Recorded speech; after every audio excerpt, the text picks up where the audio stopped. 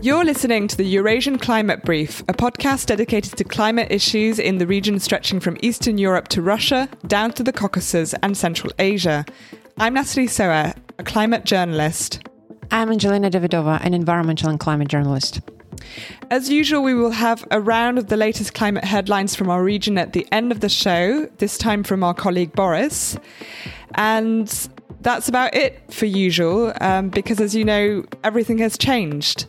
We are recording this episode on the morning of the 21st of March, almost 1 month since Russia's invasion of Ukraine.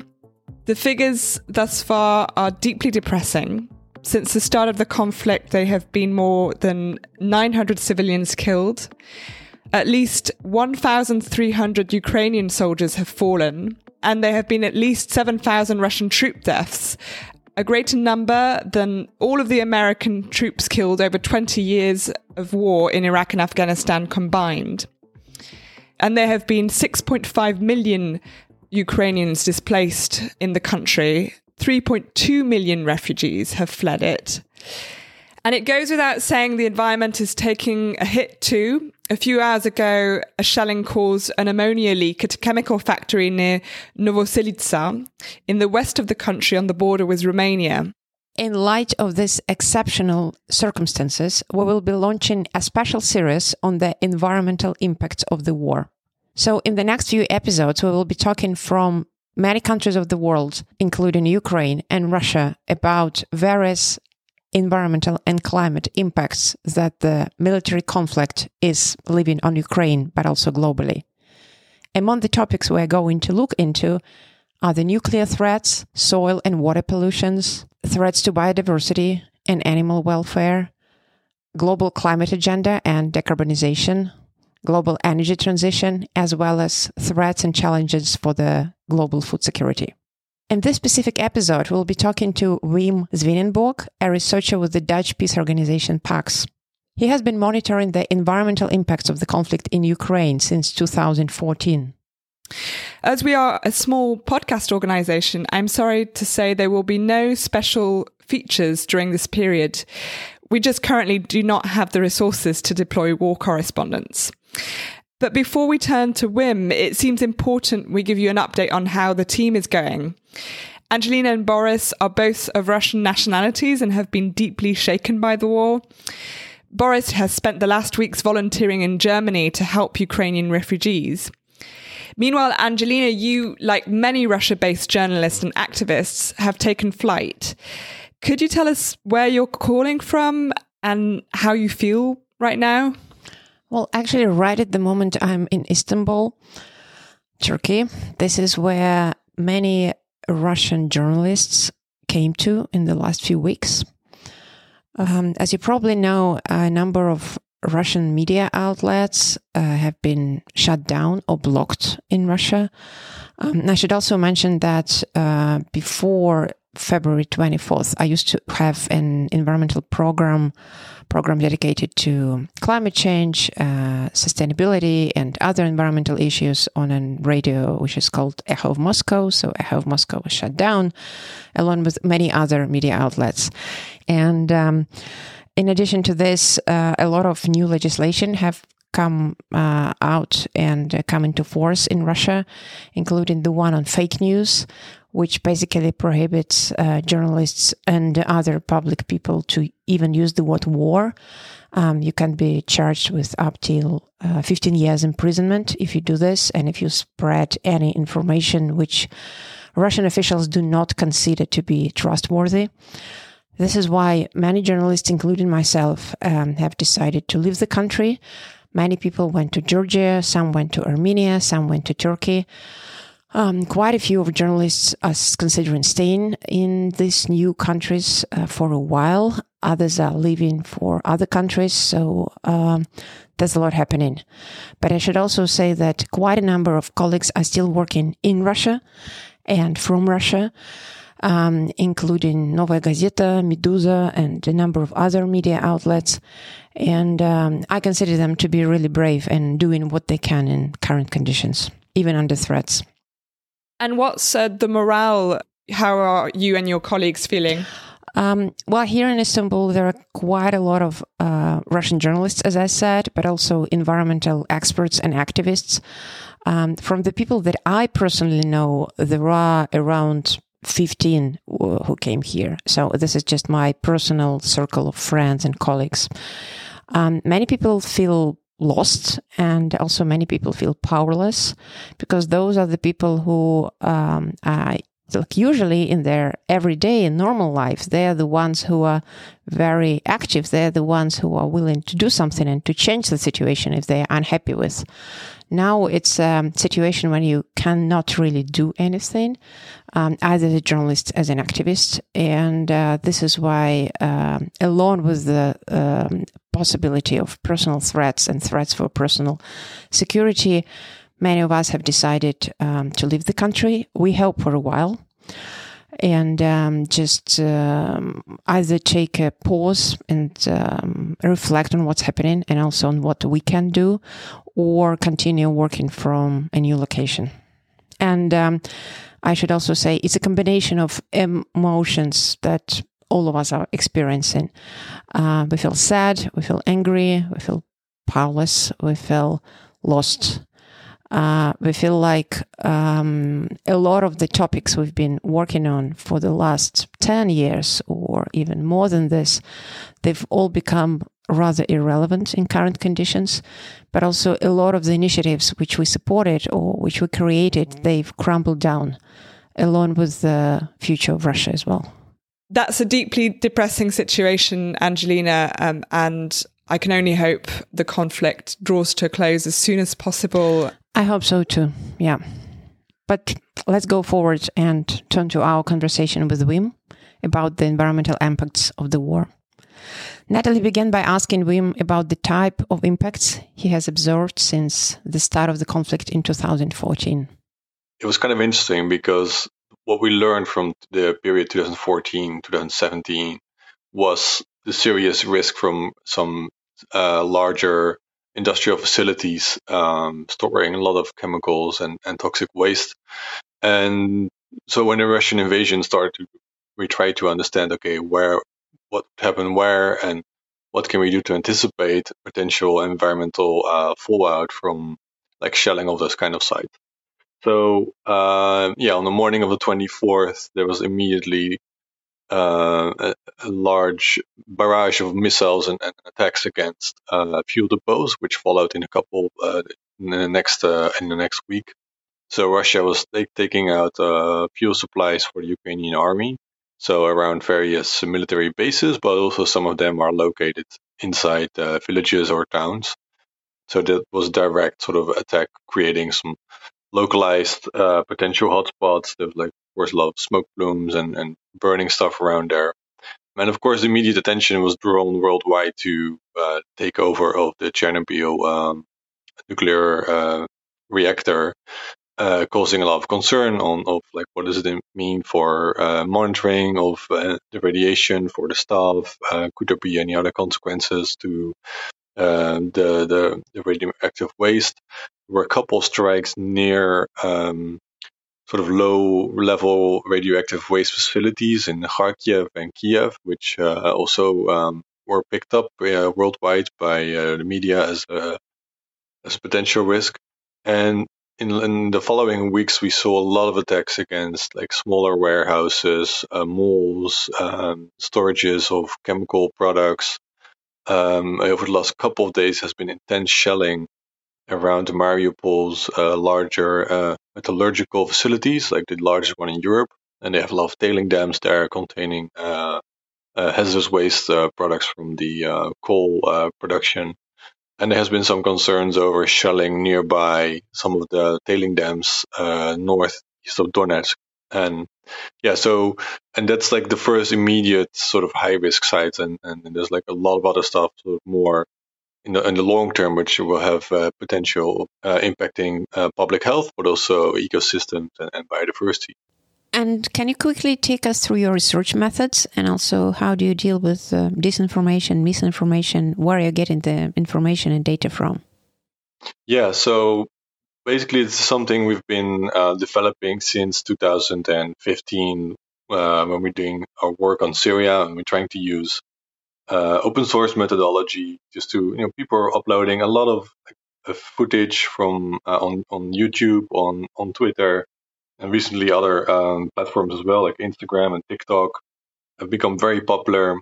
And what we've done over the last 7 years is sort of develop this environmental open source methodology where we combine like that kind of footage that we collect online and trying to geolocate if we see something burning, we see some rumors or people saying that something chemical or something toxic is on fire, and we're trying to find out where it is. We're trying to geolocate it. We'll use open source satellite imagery. So there's been a big development in the last 5 years in access to public satellite imagery provided by the European Space Agency through their Sentinel program, which gives you a lot of optical data, it gives you radar data, it gives you sensor data to monitor air pollution. There have been a lot of commercial providers.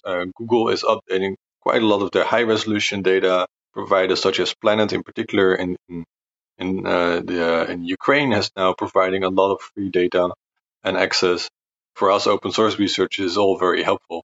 So what we did is we combined that data. We're trying to geolocate it, trying to check, okay, what kind of facility is this? What kind of factory is this? What is usually stored in this kind of factory? Is there an immediate risk, or should we label it as something to check out in the long term? There's a lot of data on, for example, natural reserves. There's all these maps are available, so you can check if something, on the longer term, if there's an impact there. There's data on power lines, on energy infrastructure, on landfills, and that's something we're all trying to collect and collaborate and sort of make the sort of layered approach on what the risks are. Ideally, we're trying to connect a bit more with also Ukrainian civil society organizations and environmental NGOs who did an outstanding job in the last couple of years by engaging on the environmental issues in Ukraine, because Ukraine also had a lot of legacy pollution from prior 2014 that people try to deal with.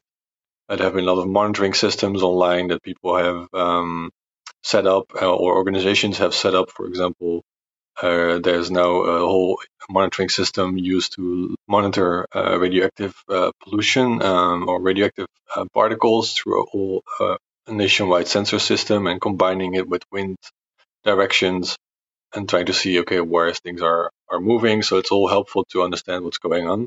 Lastly, the Ukrainian government got a lot of support in the last couple of years through international organizations and international NGOs on looking at particular high-risk sites or medium long-term risk sites, in particular around tailing dams, identifying what the issues are and dealing with all kinds of solid waste or general waste produced in the country itself.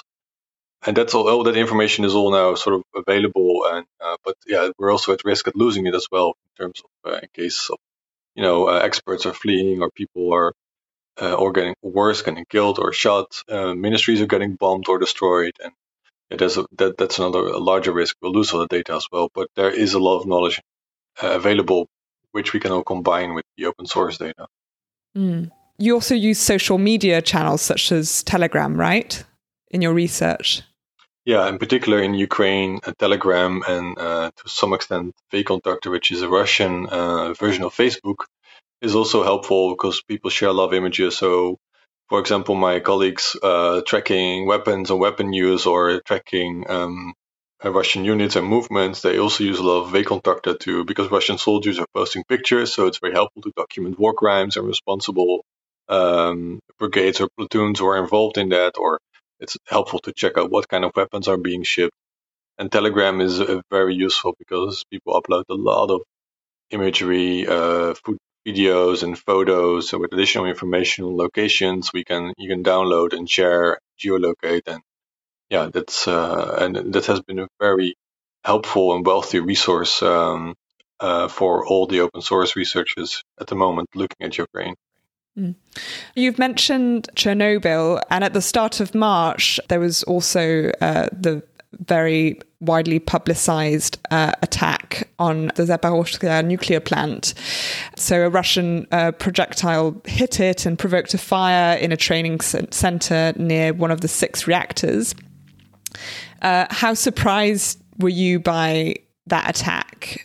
That was And I think that's what that attack showed, is the risk of things that can go wrong, and that the risk is mostly because people make a mistake. So in this case, I think it was the intention to, in general, I don't think it's the intention to take out a nuclear power plant with lethal force, just to bomb it, because there are regional consequences to a nuclear incident that also affects Russians and Russian troops nearby. So, but it goes to show like how easily mistakes are made, and those are usually having the biggest consequences, and what kind of how that it's a really bad idea to use explosive violence around nuclear or industrial facilities. And it also reminded me of when I was visiting Donbass in 2018, and we visited this location at this phenol factory, and they had a lot of toxic waste stored there, and there was like a rotation from the Ukrainian army. So 6 weeks in, or 2 months, and then a new regiment comes in. And I talked with the commander, and because they were shooting at each other as well. So one side was the Russia-backed separatists, and in Horlivka, and of course Ukrainians had dug themselves in close to the factory. But their commander, who just arrived, didn't know there was a huge chemical waste storage pond close where his troops were staying. And I think the key to this is information. Do people have information on what they potentially are firing at? In this case, I have to assume that the Russian commander or the people who were firing at the nuclear facility had some kind of knowledge. But going by the many mistakes Russia made also in Syria, and also currently in Ukraine, it really raises questions about the level of information commanders on the ground have on the areas where they're fighting in, and what the potential risks are if they're fired at the wrong location. I think that kind of information seems to be generally lacking, looking at what kind of installations and facilities have been bombed over the last 3 weeks. From what we get from the news, a lot of urban infrastructure has also been destroyed, including wastewater treatment plants and other water-related infrastructure. Can you speak more about water pollution in detail, and maybe also soil pollution, and also how long is it due to stay there? Is there a long-term effect and assessments of this long-term effects? That's a very good question. So a couple of things we're trying to monitor at the moment. So first of all, sort of disclaimer. So we're only trying to find out locations where things are happening. So we haven't been able, of course, to do things on the ground, but we're drawing upon other conflicts and pre-conflict data before the invasion. We can sort of assume that in certain locations, if certain incidents happen, you have soil and water and other kinds of pollution impacts on natural resources there. And second, I think we do see, particularly around urban areas, where we see a significant use of heavy explosive weapons against residential areas, houses, flat buildings, factories, shopping malls. Everything is bombed in Kharkiv, in Mariupol, in Kiev, and Chernihiv. It's really devastating, and this is particular of concern because it generates a lot of large quantities of conflict rubble. So a lot of those buildings, particularly the older buildings, that might have asbestos in it, that might have all kinds of cements that might contain heavy metals from the construction materials, or it can be mixed with hazardous waste or household waste. And the rubble itself creates large amounts of dust. And we do know from, for example, from Syria and Iraq, where also we witnessed severe destruction of populated areas with heavy weapons.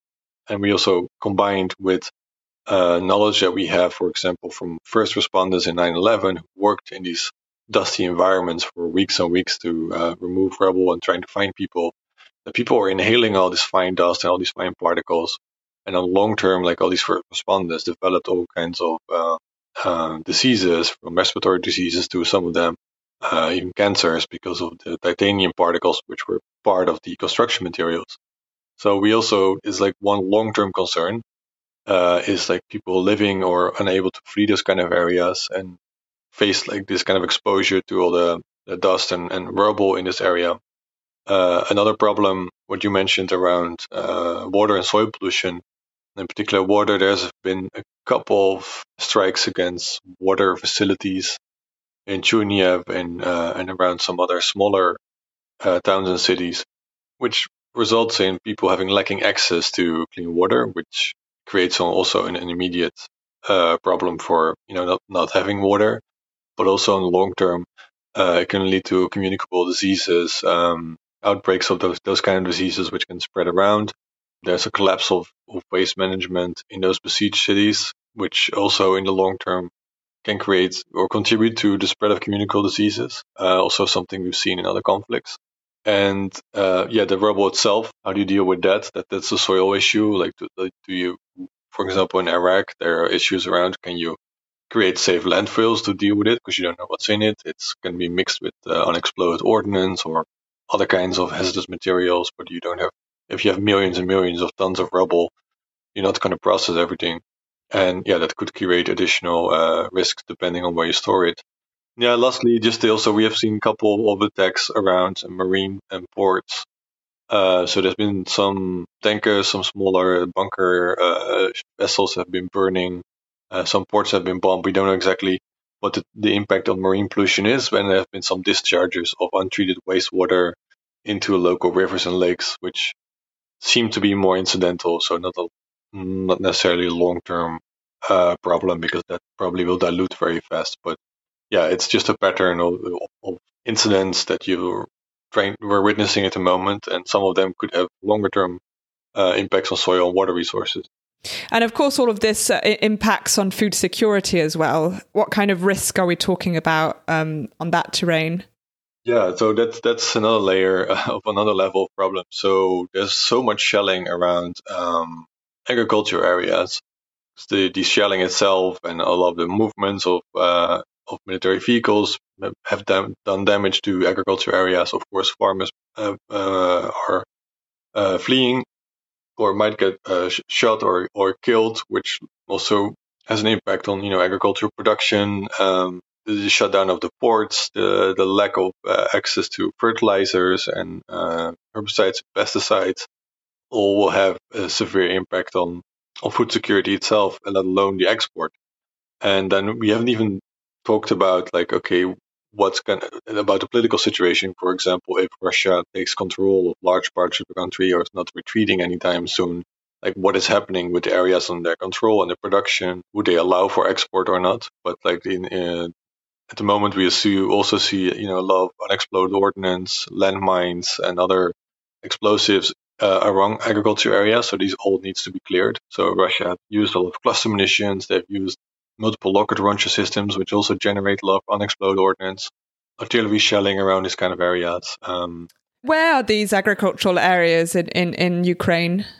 Well, the whole of Ukraine is a huge agriculture area. Most of it is in the center and the west, but in the east there is also a significant agricultural part of is used for agricultural production.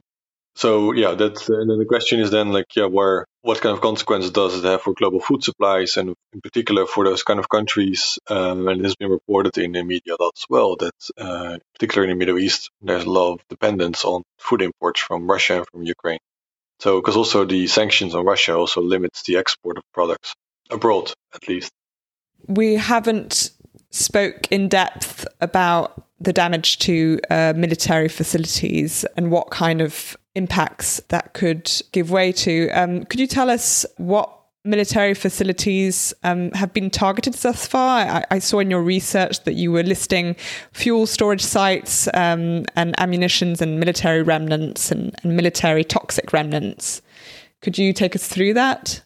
Yeah, so I mentioned in the beginning, a part of the military facilities, they targeted few depots used to limit access to jet fighters and drones and tanks, armored vehicles to use the fuel or diesel or kerosene, depending what they were targeting. There have been strikes against tank facilities, ammunition depot, a couple of larger ammunition depots, around 3 and 4 we counted so far. So they have large amounts of artillery shells, other kinds of munitions, and propellants, and if that's all packed in one location and explodes, there's risk for a lot of heavy metals being spread around that area. Also, we draw upon previous research from other conflicts or from other incidents with explosions of ammunition depots. where research demonstrated like heavy metals in the soil. Again, this is probably like a long-term, low-risk issue, which is not an immediate risk to civilians, but something still that needs to be figured out to see what like the risks are to groundwater pollution from heavy metals. But it's definitely worth checking out.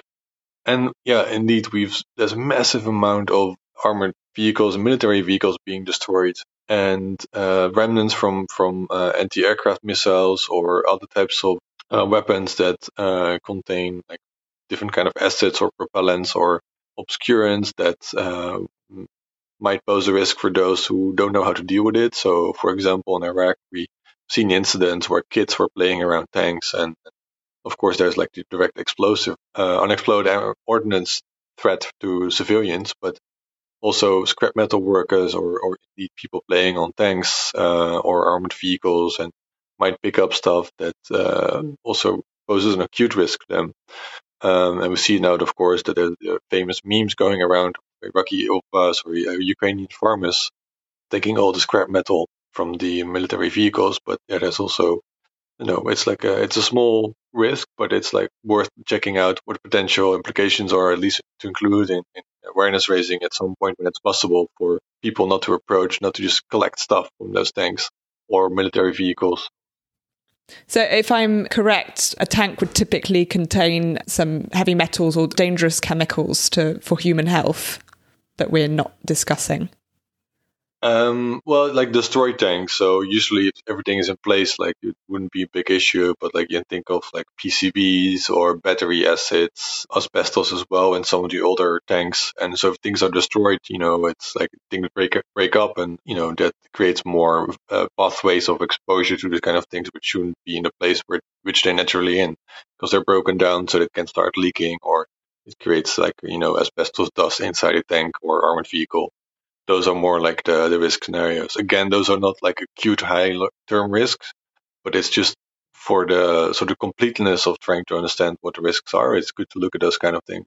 But it's also something where I was reminded of this week by a Ukrainian government official saying, we're bombs are exploding and bullets flying around our head. We're not going to worry about if we get cancer in 20 years because, something is burning somewhere. And that's, of course, also the reality of the conflict. And also we should be careful in those kind of risk communications around these kind of incidents or scenarios, because also you don't want to put extra unnecessary psychological burden on people who are living in conflict zones and because something is burning nearby, like unless it's of course acutely toxic or highly hazardous materials. And that's the reason, of course, why we are monitoring this. Like, what are like the first priority sites? And you can only know what the first priority sites are if you actually make an effort in identifying them. And probably 95% can be dealt with in the long term, but it's those 5% which can have a huge impact that you want to know for sure when the conflict's happening, that you want to know, okay, this should be on our radar. This is all so sad to hear. Has there been any reaction from the international community, and what else the international community can do about it? I mean, specifically about the environmental impacts we're talking about. Yeah, I think that's we're more hopeful about, because we do see, particularly those countries who have been doing work on post-conflict environmental assessments or international organizations who have knowledge on these kind of issues, in particular the UN Environment Programme, which it's like the UN organization that has the mandate to do post-conflict environmental assessments. Like, they are the ones who should be involved because they have the expertise, they have the network of expertise to dip into, and they can get the funding to do this kind of work. So hopefully there will be funding available for them by states to do their work. Ukraine already submitted a request to the UN for UNEP to be involved in monitoring and doing a post-conflict environmental assessment and looking at high-risk sites. There have been a lot of humanitarian organizations who do work in or on Ukraine. So there's, for example, REACH, which is a humanitarian organization based in Geneva.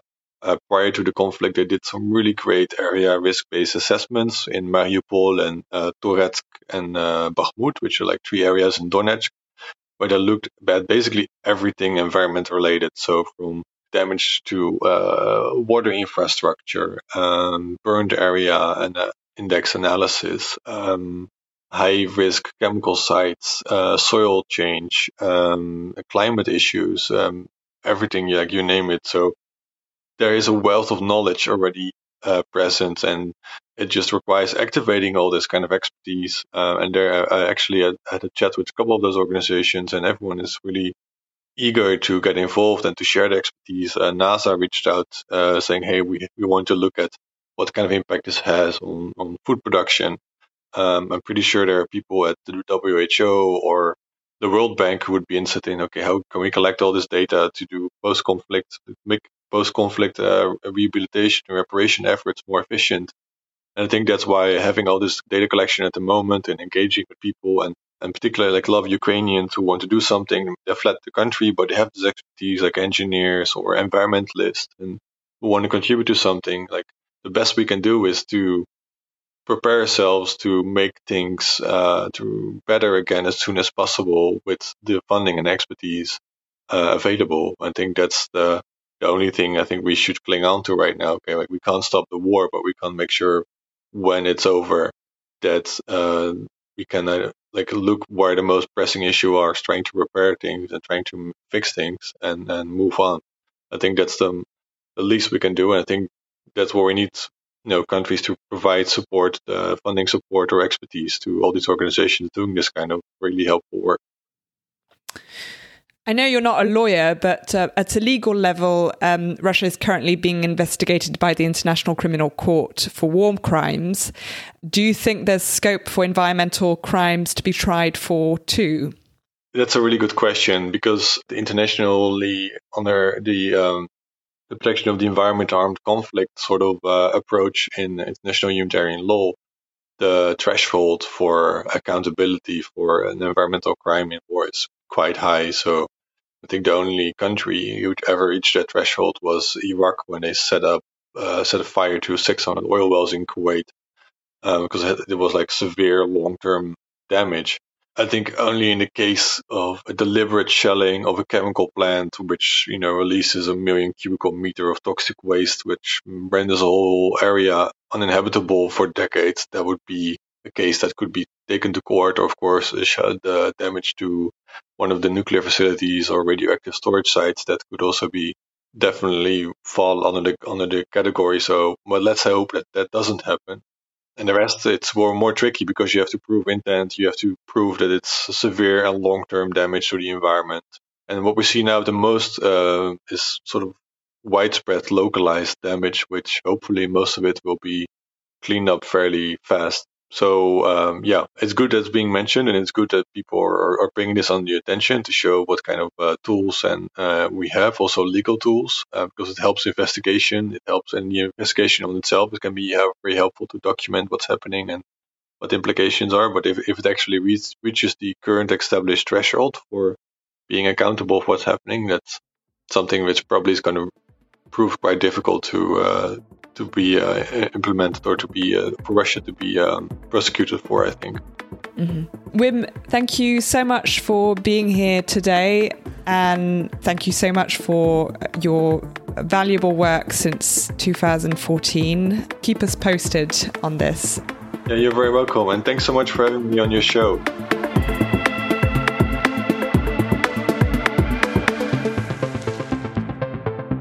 Thanks to Natalie and Angelina. And now for the latest climate headlines from our region. Russia will not be able to fulfill its climate pledge to slash carbon emissions by 80% between 1990 and 2050 because of sanctions linked to its invasion of Ukraine, according to a ministerial report publicized by Kommersant on the 16th of March. Speaking to Climate Home News, climate analytics Russia expert Ryan Wilson downplayed the impact of the sanctions. Indeed, the majority of the planned emissions reductions come from very high projected removals from the forestry sector, which evade the sanctions. Russia's invasion of Ukraine has sent prices soaring in Hungary, undermining Prime Minister Viktor Orban's low-cost energy program in the process, the EU reporter wrote on the 19th of March. The country is currently facing 15-year high inflation with parliamentary elections just around the corner on the 3rd of April. In order to weather the worst of the crisis, Orban has announced caps on fuels and extended price curbs on household energy bills in place since 2015. Some analysts are skeptical whether Orban will be able to scrap the fuel price cap in one step after the election if oil prices remain above $100 per barrel. Romania, Bulgaria and the Czech Republic could delay their coal phase-out plans in order to lower their reliance on Russian natural gas imports, Climate Home News reported on the 15th of March. Several Czech companies have already decided to switch from gas back to coal. Bulgaria has scrapped its plans for a large gas power plant, while Romania will increase extraction capacity in its existing coal mines. Poland is looking at the role of natural gas in its green transition as it seeks to cut down its dependency on Russia, the country's Undersecretary of State for Climate, Adam Guibourgh-Czetwertyński, said on the 17th of March. 55% of Polish gas and 75% of coal imports are currently from Russia. Poland's long-term supply contract with Russia's Gazprom expires at the end of this year. Warsaw plans to replace that supply via a new gas pipeline from Norway, expected to be ready by November, Reuters reports. Ukraine's leading climate scientist Svitlana Krakowska said that the roots of the climate crisis and Russian invasion of a country both lie in fossil fuels. Speaking to The Guardian on the 9th of March, Krakowska said, "I started to think about the parallels between climate change and this war, and it's clear that burning oil, gas and coal is causing warming and impacts we need to adapt to. And Russia sells these resources and uses the money to buy weapons." She went on to warn the world's fossil fuel-based economy would destroy our civilization in the case of business as usual. That's it for another episode of the Eurasian Climate Brief. Thank you for listening. If you've enjoyed the podcast, please do leave us a review and share the episode on social media. You can find us on Twitter at Eurasian Climate. We'd also like to thank our supporters at n-ost and at the Battleground magazine. We'll be back soon with a new episode, so see you then.